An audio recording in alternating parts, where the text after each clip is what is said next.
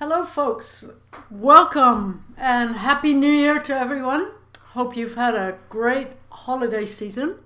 We're very happy to have today with us Preston Crowchief on the topic of what we learned in Afghanistan and also his personal experience of being in the military. Preston Crowchief is from the Blood Tribe Nation. He joined the Canadian military in July 9th, 2005. The program he joined through was Bold Eagle, which is a basic military qualification course designed for First Nation entry. After he completed his training, Preston was transferred to the 20th Independent Field Battery, Royal Canadian Artillery, serving on deployment to Afghanistan in 2009-2010, with the current rank of Sergeant. He graduated from the University of Lethbridge with a general management degree and now works with the Blood Tribe Housing and Accounts Payable Clerk. Preston currently lives on the Blood Reserve with his son. Preston, I want to thank you very much for joining us today and look forward to hearing what you have to share with us. All right, moving on with my story right away. Thanks. Thanks for having me, Anne-Louise. My journey started exactly like I said in my bio, July 9th, 2005. Basically, I was 16 years old when I joined the Primary Army Reserves. And, why I joined, I've always was growing up wanting to be in the Army and wanted to explore the world, travel. And I thought as soon as I saw the recruiter, I thought we had to wait till we were done high school. I had that old thought, right? And then the recruiter, he was like, yeah, you just need your parents' approval, signature. And there's this, First Nation. And even my high school teacher, he said, hey, you should go talk to this guy. So I filled out the paperwork and, lots of arguments between my mother and I. And she finally signed off on the paperwork to go, right? And it was pretty interesting. My dad was pretty chill with that. So, but yeah, my parents gave me approval to go ahead. And I did the interviews. And, it's really funny, but you think when I first joined, I always remember it too. I went to this in my high school room. All the Native students are in there, right? And they're all listening to the recruiter. I think they were all in there just to kind of get away from class.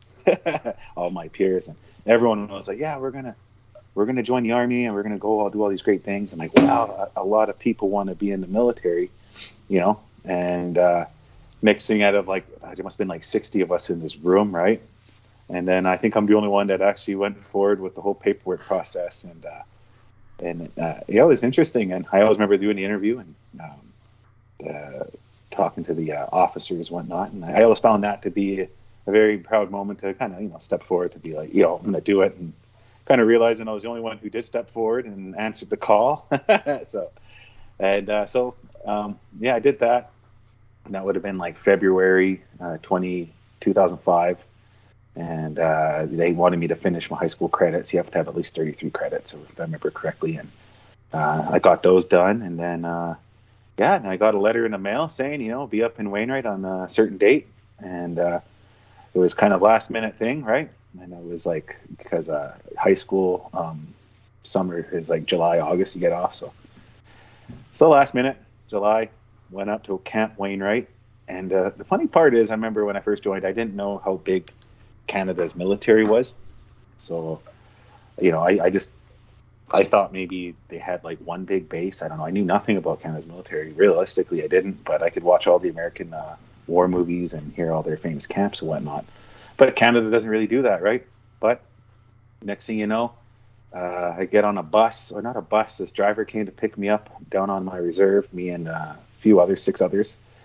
And we started driving up, and it's kind of funny. I think my friends, they probably they slept the whole drive up, but I was too excited. I stayed up with the driver, talking with him, asking all sorts of questions. I was really excited to get my journey started. And I didn't even know Wainwright was a town.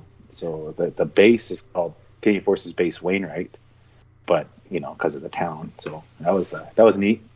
And I always remember going there, and then they start issuing all your stuff, right? And welcome to Bold Eagle 16, and our course officer is a chill dude. And I always remember looking at, I don't know why, but you look at the instructors and they're all standing there in a group, and I'm like, oh man, I hope I don't have that guy. There was the scary sergeant. He looked the part, right? What you see on the Hollywood movies. I'm like, hey, go figure, that was the guy I got assigned to. And I'm like, man, oh man. he he was very firm with us. And but what I want to talk about in Bold Eagle is I'm really grateful that I went through Bold Eagle, because I did my basic training with other First Nation personnel from across Canada. If I remember correctly, there was I think there was 56 graduates, and 6 people couldn't complete the training for various reasons. And I met a lot of good friends from there, and we were still Facebook buddies and whatnot. And what I really liked about Bold Eagle is they had a cultural awareness week, right? So it's a 6-week program. There's 1 week where you spend basically learning from the elders in that area. So a lot of Cree elders, and at this point in my life too, I knew nothing about the Cree culture myself, being from the Bud Indian Reserve, and so I found that really unique how they set up their stuff, and talking to their elders, and they're telling me how they set up their teepee, and I thought that was very knowledgeable, and how they smoke their peace pipes, and how they do their sweat lodges and their songs, and it's all the same, but just they do things just a little bit different. And it was really nice to see those elders. And throughout the course, the military delegated 2 elders to kind of be the elders for the course. I call it the equivalent of having a padre, right? So the military has padres. So I thought that was really nice. I'm like, hey, you know what? Every Sunday we get our elders hour. Some opt to do the padre hour, right? Or they can go to church. But I'd always want to go talk to those Cree elders, and they're really nice people. They're pretty chill, and they have their hand drums and whatnot, and smudge and prayer, and it was just nice having those encouragements. I kind of felt like they were my parents in a way, so it was pretty cool. But yeah, they do the 1 week of culture awareness training, and it's really nice. The instructors on my course, the one guy said he knew nothing about Native people, right? And doing all of the culture week, he's like, wow, I never knew you guys did all this stuff. And it was kind of it made it easier to bond with your instructors. And it kind of, for me anyways, made it easier to be like, well, okay, these guys are legit. They're willing to learn about us. And, go ahead, all right, I'll follow you blindly into learning how to march and do drill. And but yeah, it was a really nice way of earning respect from one another. But yeah, the training itself was after that. It was kind of cool. There's a ceremony too, right at the end of the culture awareness week. They had us all form up, and then they're like, "All right, okay." And then I remember there was this colonel standing there, lieutenant colonel, and the elders say, "Okay, see you later. We'll pick you up in 6 weeks," and then they march you, big U-turn, and you kind of go on the army side, right? And then you go on the army side, and then that's kind of the ceremony to you're now doing army stuff. And the Native people are giving Canada, our youth to train. And I always found that a really cool little ceremony to kind of go through. I'm like, wow, cool. I don't think anybody else does this, right? And then the training starts right from there, right? And it's all you will speak when spoken to, and polish your boots, and but yeah, going that course, and I didn't. Oh man, I thought I knew how to keep a clean room, but you have to keep your clean room and make your bed every day, and it's different not having, at that point in my life, not having my mom tell me to clean my room or make my bed or wash my laundry. I didn't even know how to wash laundry. Hey, I didn't know that you should wash whites by themselves, so I threw a red shirt in there, and all my socks came out pink. So that's how rookie I was at life in general. And but yeah, the training, we got pretty close. I learned how to shoot a C7 rifle, and I always found it really funny because I kept thinking we were going to get M16s, and I thought we were going to throw grenades and do a lot of cool stuff. But realistically, we just learned how to march, dress and deportment, a lot about hygiene, how to take care of ourselves, how to work with others, the teamwork, right? And and then it was just different. Once we finished our range, it just seemed like the course got easy, but kind of, if I remember correctly, the military does a good job of breaking you down and rebuilding you back up. And I don't know why, but it always seemed like I was always tired, cold, and wet. And I always remember we went to the field, even though it was only like a 3-day exercise. But when you're brand new to being in the elements, all night, all day, and of course, for some odd reason, the joke is the base commander knows how to turn on the rain switch, and it was just raining the whole time. And we came back. I'd never been so tired in my life, but I remember half of us, we were trying to take notes. I can't even remember what the lecture was on. This was maybe week 4.5 of being on course. I don't remember anything about the lecture, but we all go to the back of the room because we're almost falling asleep sitting down taking notes. And there I am standing, and I'm trying to stay awake, pounding back the water. And then next thing you know, it's everyone's "Are you okay?" And I'm I'm on the ground. I'm "Oh my goodness, I fell asleep." So it's interesting to see where you put your mind and body. And then of course for me, I think of course loneliness set in, right? And I'm wow, I never realized I'm still just a punk, and everyone's going through life, and life still happens. And so yeah, once I finished that training, it's really nice at the end of the training. You get your certificate, you get paid. It's pretty cool. Some of those guys didn't know we were getting paid, and they're "We're getting a check." And I was "Man, you guys are crazy." And but at the end of it, it was really nice. They had an end ceremony where they formed us up, and then the military marches us back onto the elder side as kind of hey, thanks for your youth for being here, and hopefully they learn some life skills to carry on with their lives. And that's what I really liked about it is about the course too is it wasn't mandatory to continue on your training. At the end of the course, you have an interview with your course officer or the person who's in charge of the whole program, and they just ask, "Do you want to continue training? Because if you do, Crow Chief, there's a unit in Lethbridge." And I was only 16 at the time, and I thought, well, geez, that's a lot of driving going back from standoff to Lethbridge, standoff to Lethbridge. And he's well, the Army helps you out with travel allowance, if that'll help. And I thought, you know what, why not? Let's do it, right? I want to do this. Let's go on. So for me, on paper, it's just a unit transfer, so I didn't have to do the whole remustering, didn't have to do basic all over again. Everything just transferred. So it was your paperwork's now going to be part of the, at the time, 18th Air Defense Regiment, which later became the 20th Infantry Field Battery. So yeah, and then they marched us, gave us back to the elders, and that was it. Went home, and then joined the 20th Infantry Field Battery, and then, geez, it just seemed like as soon as I showed up, they're all right, you're doing your soldier qualification in Calgary, and you're going to go do your DP1 in Red Deer, and you're going to learn about the artillery, and then at that time it was really interesting seeing the unit that I'm a part of. They were transitioning from a regular force base to a reservist unit.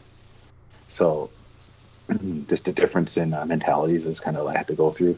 And from there, they sent me do my tech training, reconnaissance technician for the artillery. And so it's funny, being a tech for the artillery is different because the big cannons, right? I always thought hey, I don't know who sets these up, but humans do, right? So, and then when I did my tech training to understand how it all works, I'm wow, there's a lot of math in this job, Being in the artillery, there's a lot of math. So my high school teacher would always kind of be in the back of my mind, yeah, math, the math and everything. So I'm glad I pay attention to math class. So yeah, I ended up, at the end of the day, my trade is gunner, and which carries on into my, I wanted to deploy overseas. And it's really weird how they ask you if you want to go overseas. It's not like in the U.S. where they have this lottery, right? And your lottery comes up, you got a number, right? And you're okay, this people born between here and here are going. It was kind of here in Canada, it's I always remember our BSM at the time. He's who wants to go overseas? And everybody's hands went up. I'm wow, that's pretty cool, man. And by everyone, our unit was only 17 people. But that's still a lot of people, and it's interesting because it's here in Lethbridge. It's I don't think a lot of people know that we send people overseas too. So I'm hey, you know what? That's how simple it was. You just put your hand up, they took your name down, and then that was in December.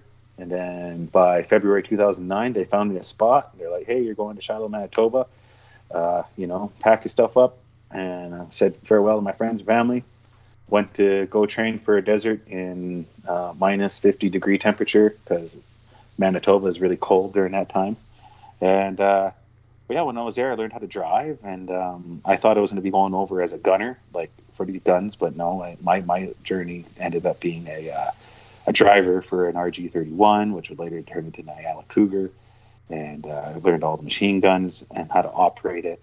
And then by the time I deployed overseas, that would have been October 2009, I deployed overseas with the 2nd Patricia Canadian Light Infantry.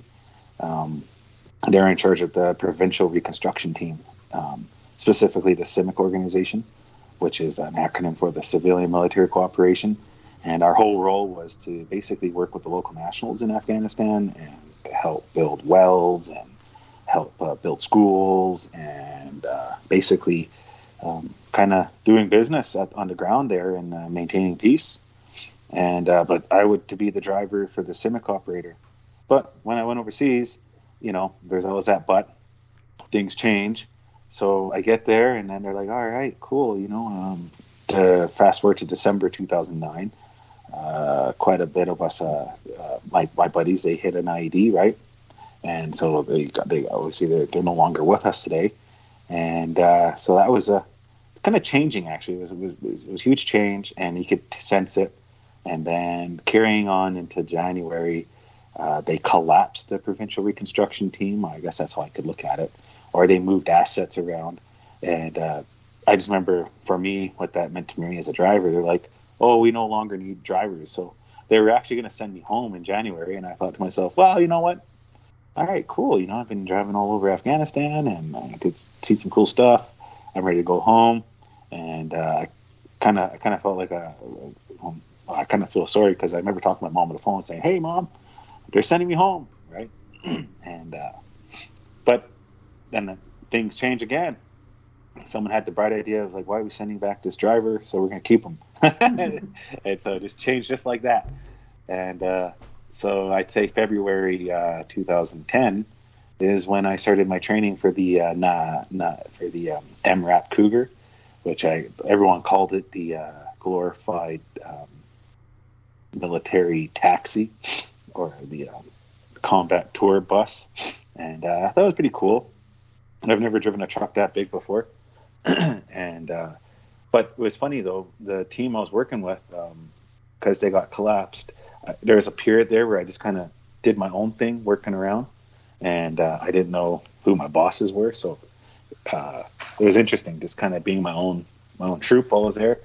And then I got assigned with the Princess Patricia's Canadian Light Infantry 3rd Battalion, specifically their jump company.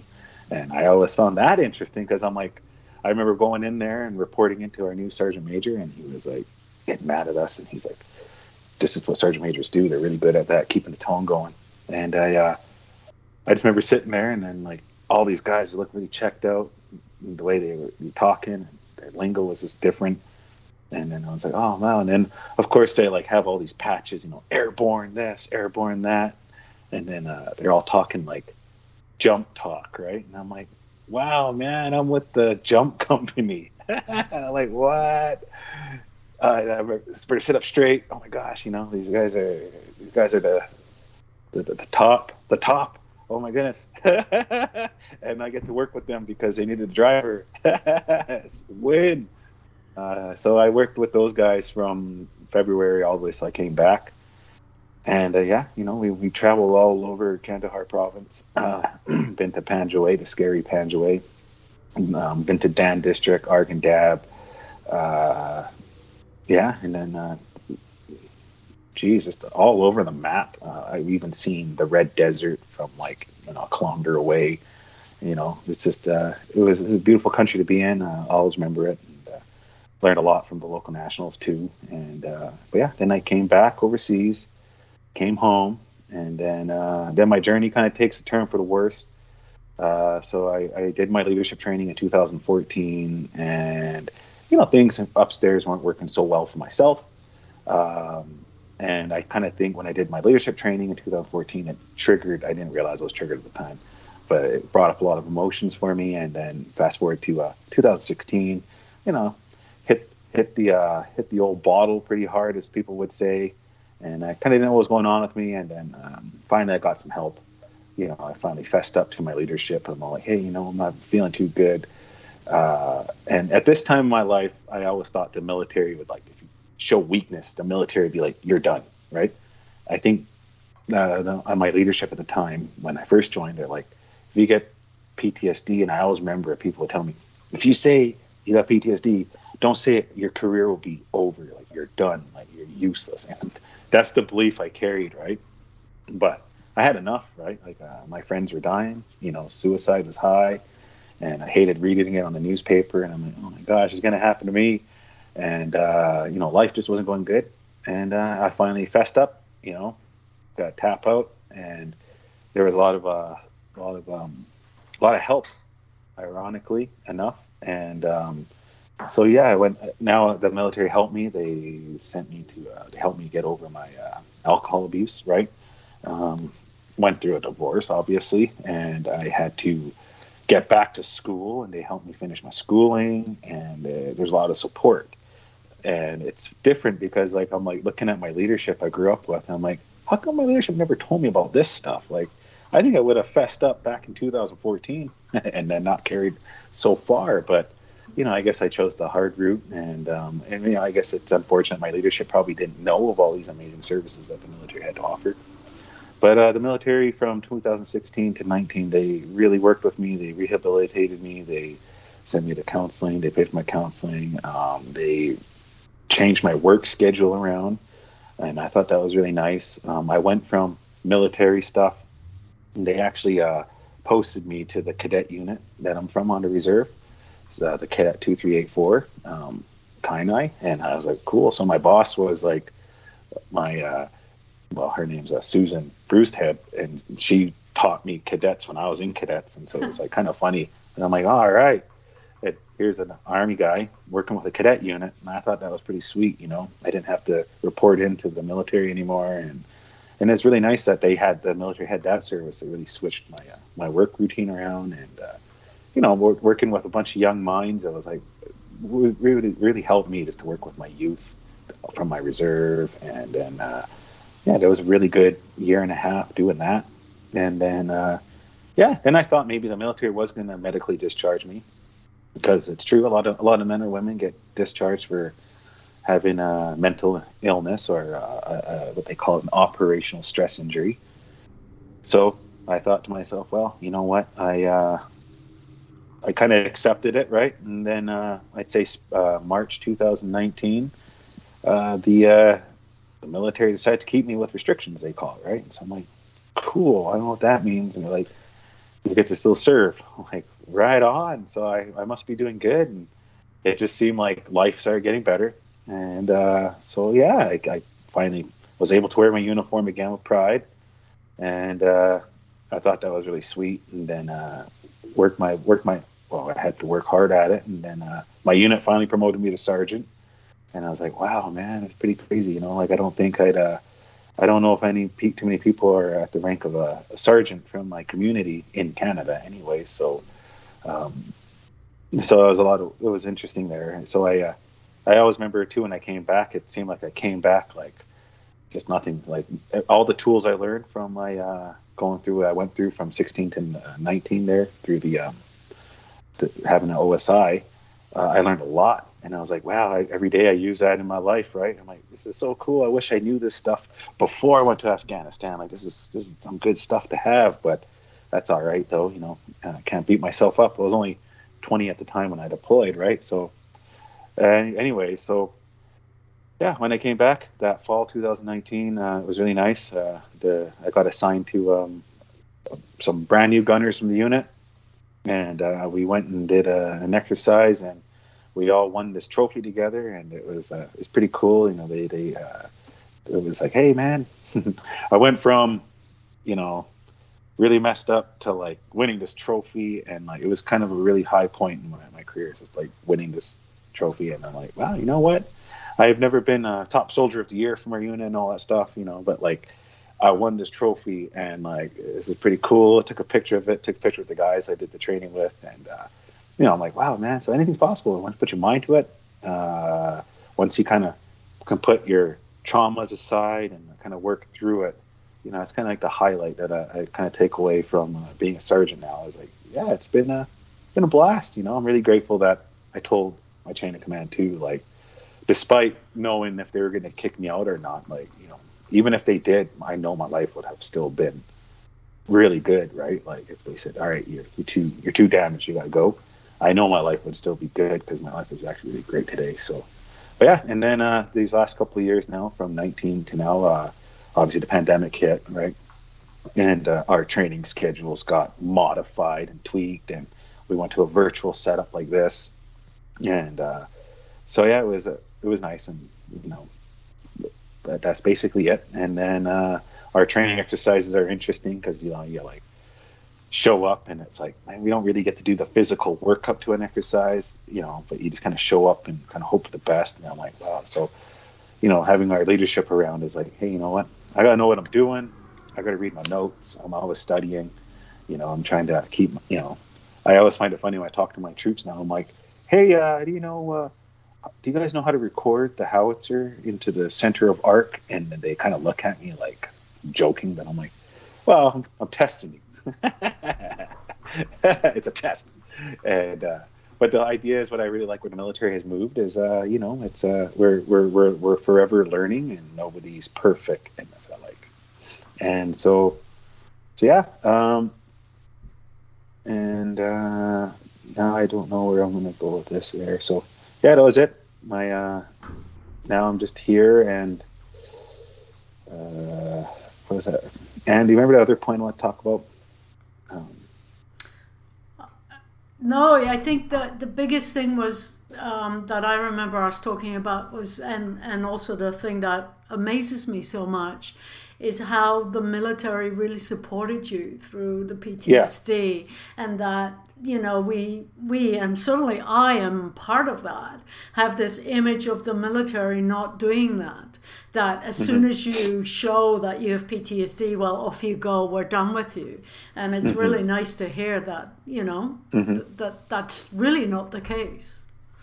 Yeah, that was it. So, I guess at the end of the day, I'm glad I went through all that, and I don't know what else I could have done, but like, there's lots of cool weapon systems I got to shoot.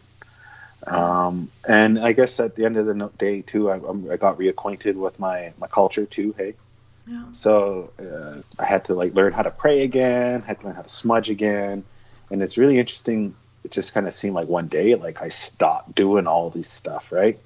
So yeah, I'm really glad that a lot of my elders from our community were accessible, and they showed me how to do it again, right? And they were good about it. Everyone's really nice about it, and yeah.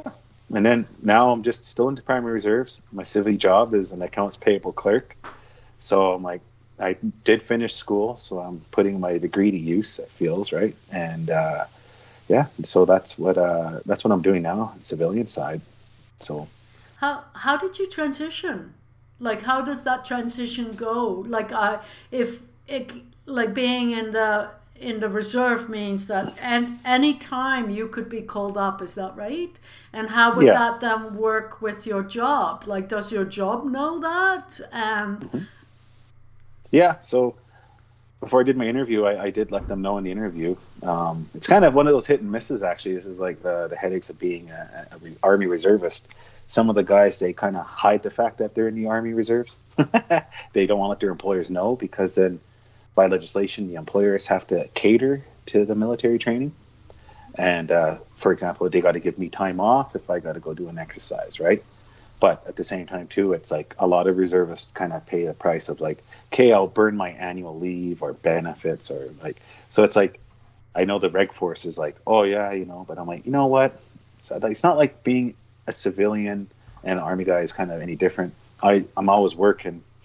Now I'm burning my annual leave to go do Army stuff, So there's like always that sacrifice, and it's like, whatever. That's just like the headache of being an Army reservist. But yeah, my current employer, I let them know, and that if like at a time when I started working in 2018, I had to let them know about it, and they still gave me time to go do my medical appointments and whatnot that I was still seeing for my OSI. And yeah, they were pretty chill about it. So yeah, you should be honest with your employers and let them know. But yeah, that's what I did. Okay, thank you so much, Preston.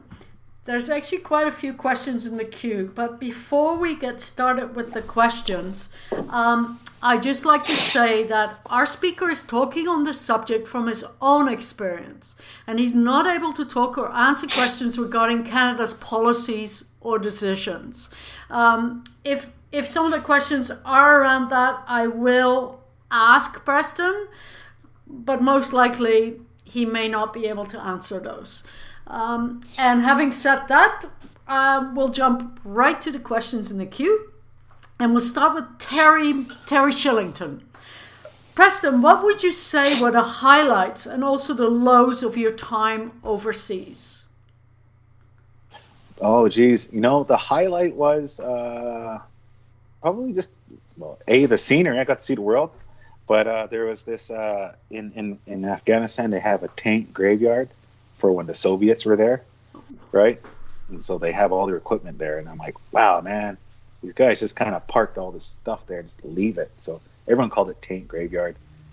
There's this is a conqueror in the European history. I think it's like Caesar. Not Caesar, anyways, but there's a castle, right? And, it's just kind of sitting there. It's in ruins now. Well, not ruins. It's just a mountain, but they built a castle into a mountain. And in the Afghan history, they let this king finish his castle. And then once he was done, then the Afghans at that day, they took it over, right? So I thought that was pretty cool, just all that kind of history that I didn't really see. And I think the other highlight was just seeing the Afghan people. They do pray 4 times a day. And you'd be driving on the road and then be like, hey, man, everyone's pulling over.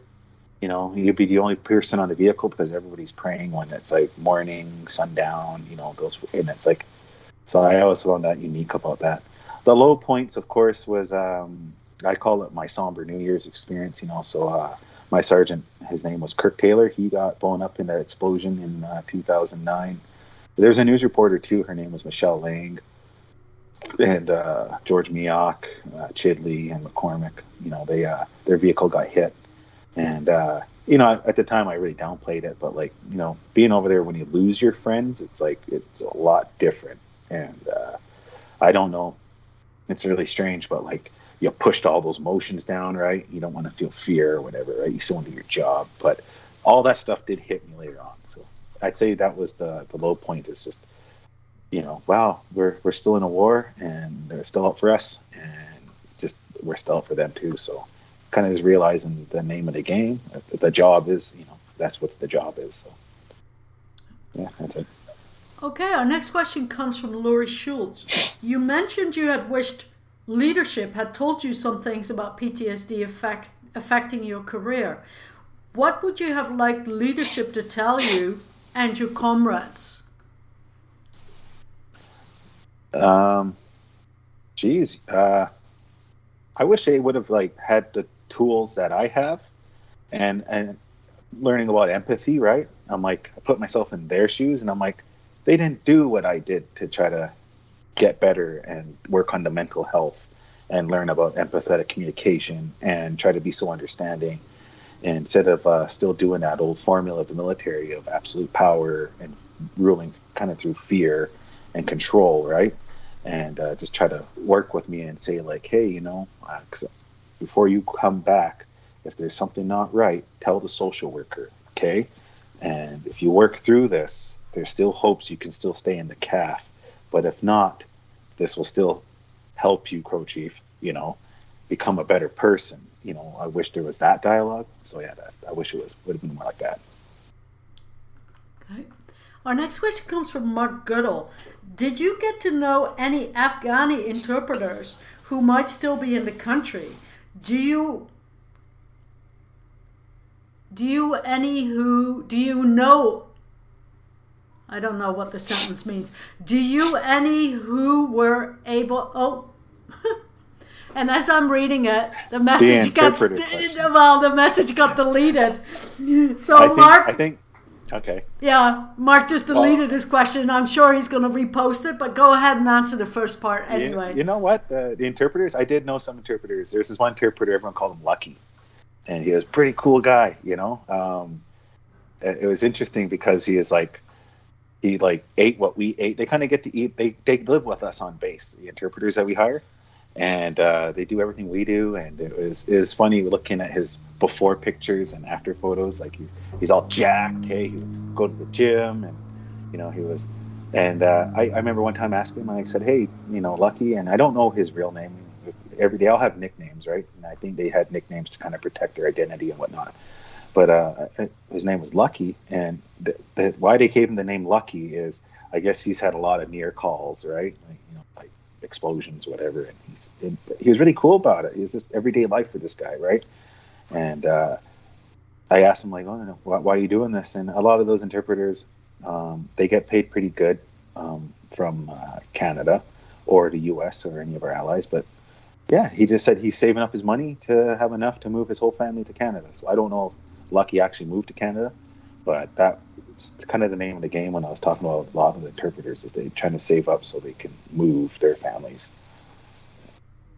Right. Mark reposted his question, and the second part of the question is, do you perhaps know any who were able to get to Canada? So I know you said you didn't know Lucky made it to Canada, but do you know anybody who made it to Canada? No. Okay. Our next question comes from Knut Peterson. Thank you very much, Preston, for your willingness to talk about your experience. How do you feel about Canada's exit from Afghanistan? That's a pretty good question. How do I feel about it? You know, it's like a little bit of a, wow, it's just done, you know, kind of like in awe, right? But same time, it's like, well, that's above my pay grade, you know, so I'll leave it at that. Okay. Leona Jacobs, was there a specific event that resulted in the PTSD? A specific result? So I guess I could say all of it, yeah. I could say all of it, like everything. Like, I remember deploying overseas, and, you know, I was really upset about my siblings for not showing up to say, "Goodbye, Preston, hopefully you come home," right? Just my mom and dad and my grandpa did, right? Yeah. But none of my siblings decided to take the time out of their lives to wish me farewell. You know, so like there's that episode. I had to work through that. Of course, like the girl I really liked at the time, you know, decided to leave me while I was overseas, and you know, that's a common theme. So I guess for a 20-year-old, I look back at 20-year-old Preston, you know, I'm like, yeah, that's the stuff that I had to kind of work through. But the actual traumas themselves would have been I call it the somber New Years. And then later on, there was another event that happened to me. There's this individual, I believe his last name is Baker, but yeah, we went to this training field, and you know, we're basically shooting a mountain, practicing, getting ready for a future operation, and working with the equipment we're going to work with. And it was just so interesting that when we left, another call sign seen where we were at, and so they must have deemed like, hey, we're going to go use the exact same spot, right? And so where they parked, I guess they're using some claymores, and you know, a friendly fire incident happened, but like I guess this claymore went off, and then like a massive explosion went up, right? And then like, and I always remember driving, and of course when I drive, I get to hear like all the chatter across the whole net in Afghanistan, and they're talking about this, and I'm like, and then later on in life, that part kind of hit me. I'm like, you mean there was an IED there that whole time? Like we ran all over that field. Like how did we not hit it? You know? So there was a lot of those moments. Another moment that like always makes me kind of cringe is like culverts. Hey, so when I came home, like, oh, I couldn't like look at a culvert, and I'd like freak out, and then like, you know, start panicking inside. Outside I'm okay, but you know, I had to get over culverts because culverts, they would the insurgents would put IEDs under culverts, and the only way to beat a culvert is you stop and somebody goes and they take a look under the culvert, nothing's there, get in, go on. But that's, I don't know, the word is like false sense of security for me, because there was this one culvert, we stopped, our guys got out, they took a look, all right, good to go, they got back in, we roll over the culvert, And then there was a tank call sign behind us, one of Canada's Leopard 2s. They seen us clear that culvert, and they're not far behind us. They could see us. They're like, oh, cool. And they were going to roll over that exact same culvert. And then when they roll over that exact same culvert, that culvert exploded, eh?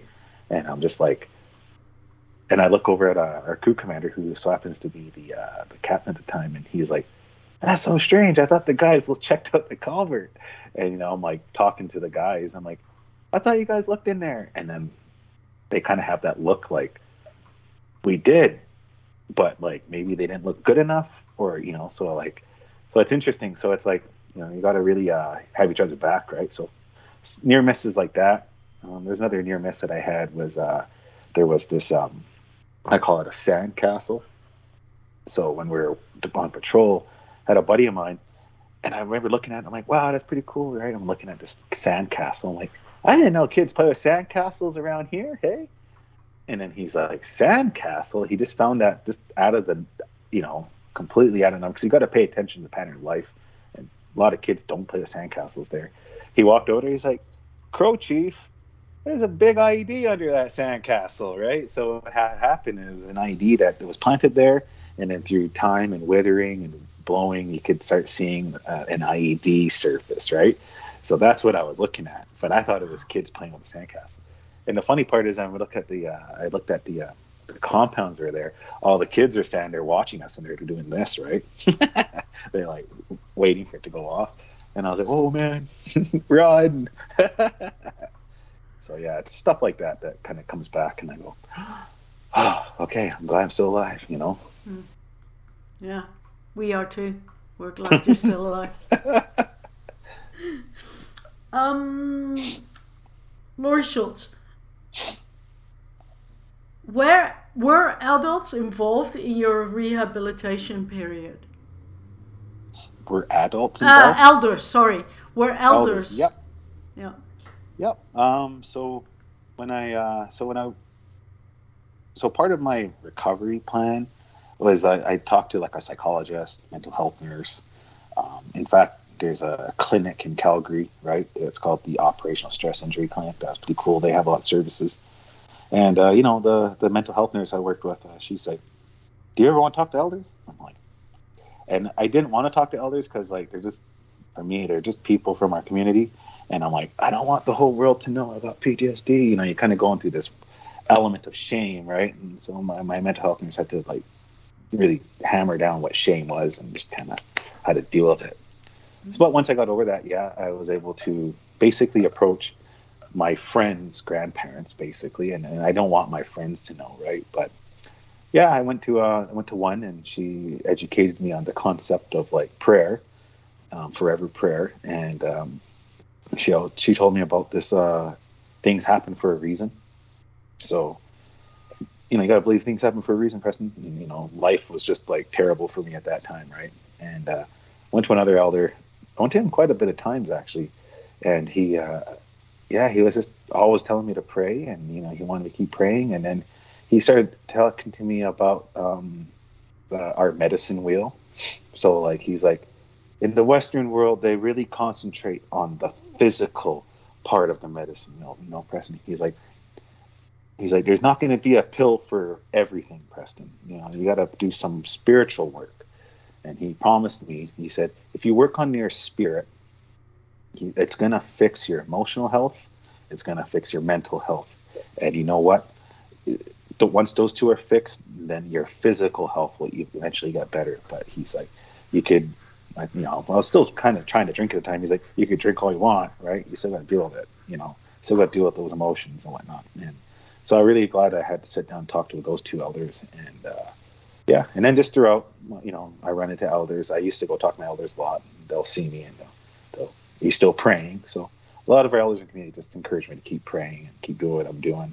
But those two specific elders that I dealt with, I went to them like, we'll say to work regularly, right? And then they'll send me on my way and work on the concept of spiritual growth. Okay, our next question comes from Candace Driscoll. Thank you for sharing your experience with us, Preston. What advice would you give to the troops regarding the stigma of PTSD and seeking help? Oh, geez, advice. Not supposed to give advice, but you know what? Just do what I did. Step forward, talk to your leadership, and it's up to your leader to help you find those sources for assistance. That's it. Thank you. Jim Miller, thank you for your service. Do you recommend to other Indigenous youth on the Blood Reserve to consider going into the military as a career? Yes, I do actually. I do. I do recommend it. One of my favorite words that I always carried with me was my master corporal from my soldier qualification, and we were doing this like, I don't know, a hike, right, and really cool stuff and attacks and whatnot. And he said, "People pay good money to do this stuff. You guys get paid for it." And I'm like, "Hey, that's so true. You know, like everything I'm doing, people pay good money for this, and I'm getting paid by the crown to, you know, section attack up a mountain and hike through a mountain and do all this stuff." And you know. But you know, for the Indigenous youth, you know, I had my, and I think a lot of our people think that like the military is racist, right? And when you join the military, I guess you could say each unit is very unique, right? So my unit in particular was very unique. A lot of older generational soldiers from like, I don't know, the baby boomer era, right? And so happened to be all white men. And, you know, their native jokes were a little bit too far, right? And I know they're trying to be in a bit of the spirit. But I did get to that point where it was actually when I started working on myself too, right? In 2016, 15 era, 14. I thought, you know what, I had enough, right? You can't be calling me chief, you know, I'm tired of all the native jokes. Let's cut it out. But like, I had control over my peers that I did training with, right? The privates, gunners, corporals, master bombardiers, because we all hang out together.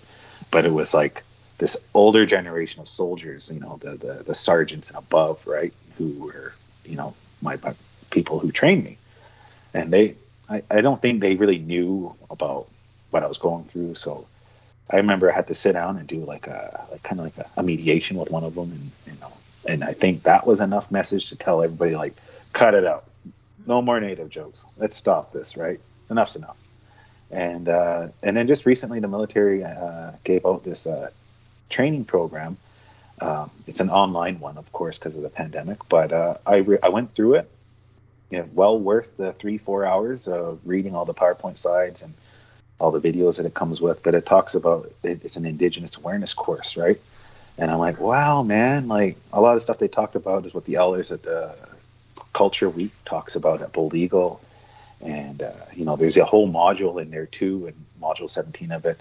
I had a good laugh, right? And it's like things what not to call First Nation people, and I'm all like, oh my goodness, I was called every single one of those, right? And I'm not trying to like have anyone lose their jobs. It's just like that's the reality of my journey. Is I've been called wagon burner, I've been called all sorts of names, but like, you know, the military is cleaning its act up. And that's, I think, through this more education. I think there's a level of reconciliation there that's going on with the military of like, hey, you know what, it's not cool to be doing this. So I'd like it. So yeah, I would recommend it for First Nations people from my community. They should join, and I think you'll be well taken care of. Laurie Schultz, did you have opportunity to develop relationships with the Afghan people? And if so, are there any memories that stand out? Yeah, you know, there's this one individual. Well, of course, Lucky and his buddies. We played cards together. And then there was another man on the camp, but he got assassinated, though. It's really weird to say that. But yeah, we called him Popeye. I couldn't pronounce his first name, but he was just this old man on the camp. And I think the camp where Camp Nathan Smith was, I think that was his compound. So I don't know how wealthy this man was, but he had like free access to leave the base and come back on the base. And really casually, he'll get on his bike and leave. But yeah, he was a pretty sweet guy, you know, and he just, he didn't speak a word of English, right? And, but our communication was like kind of hand signs, you know, and like, he'll like ask if he could sit down with me at the dinner table and stuff like that. And, you know, that's it. Just kind of look at each other. And I took a picture of him before I deployed overseas too, before I left home, because I was like, wow, man, like a pretty chill old man, right? But then when I left, from what I can gather, because I still kind of kept a few people that are like, yeah, Popeye, he was assassinated. I'm like, oh my gosh. So, that hit home too. I'm like, man, this guy never spoke English. I didn't really speak too much Pashto, but we got along great. And, he kept a good camp, and he's a good business person to do business with. So that's just the nature of life over there. Bridge City News.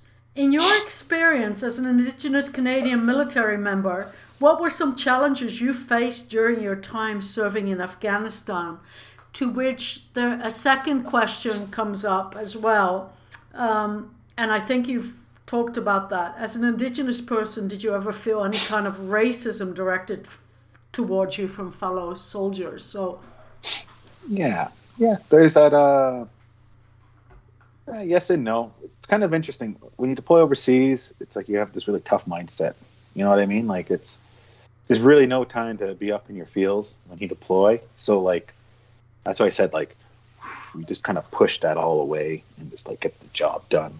And wasn't any better either too, right? I had cracking jokes and but nobody treated me any different except there was this one time it was when I started learning how to drive, right? I was a gunner, but then just the way those guys talk, they're like, oh man, this French guy doesn't know how to drive, and I'm sitting in the back and they're like, get the big Indian into the driver's seat, let's give him a shot. And I'm like, but I just started working with those guys, right? And then that's the hard part that I had to go through is how come I had to learn how to work with all these brand new people? And that seemed to have been a common theme throughout my career. So I always considered myself kind of that outcast. We have our hub, so Crow Chief, you got to go. But I'm so there's stuff like that. They just didn't know my name, I guess. But a lot of the guys felt like calling me the word chief because they shortened the word Crow Chief and they'd say chief. So there was those in terms of endearment situations. But there was. But yeah, I guess after working together for so long, you kind of develop your own niche, right? But yeah, I don't know. Hopefully that answers this question. Yeah. Leona Jacobs, wow. On the near misses. So having had those experiences and having journeyed through the PTSD recovery, what lessons have you learned that you can apply to your daily life at home? Oh, geez. You know what? It's made me a better father, just looking at my son. I'm like, well, it's not like my son knows how to do everything. So, I have to kind of educate him and, then how to do. And at the same time too, letting him have his life too, because he likes to make life decisions that I don't agree with. Don't jump off the couch, son. You're going to hurt yourself. What does he do? He jumps off of the couch. He gets hurt, right? Rather than get mad at him about it, just kind of be there and give him that hug when he needs it and that. So that's what I do. And then what? Sorry. I had my mic muted when I asked that question. So okay. Do you mind if I just re-ask the question? Let's do it. I had it muted to the audience. Sorry about that. So the question was, for the audience, the question was, wow, on the near misses. So having those experiences and having journeyed through the PTSD recovery, what lessons have you learned that you can apply to your daily life at home? Sorry about that. Yeah. Okay. Again, take two. Just it made me a better parent. And, for example, I was telling what Anne heard, my son has his own little life. That's a little story about if he jumps off a couch and I tell him don't jump off the couch, you're gonna get hurt. And he jumps off the couch and gets hurt. It's just kind of you kind of just let my son kind of live his life. But I'm there differently. I'm that concept. I love him undoubtedly. I give him the hugs and kisses, rather than see, I told you.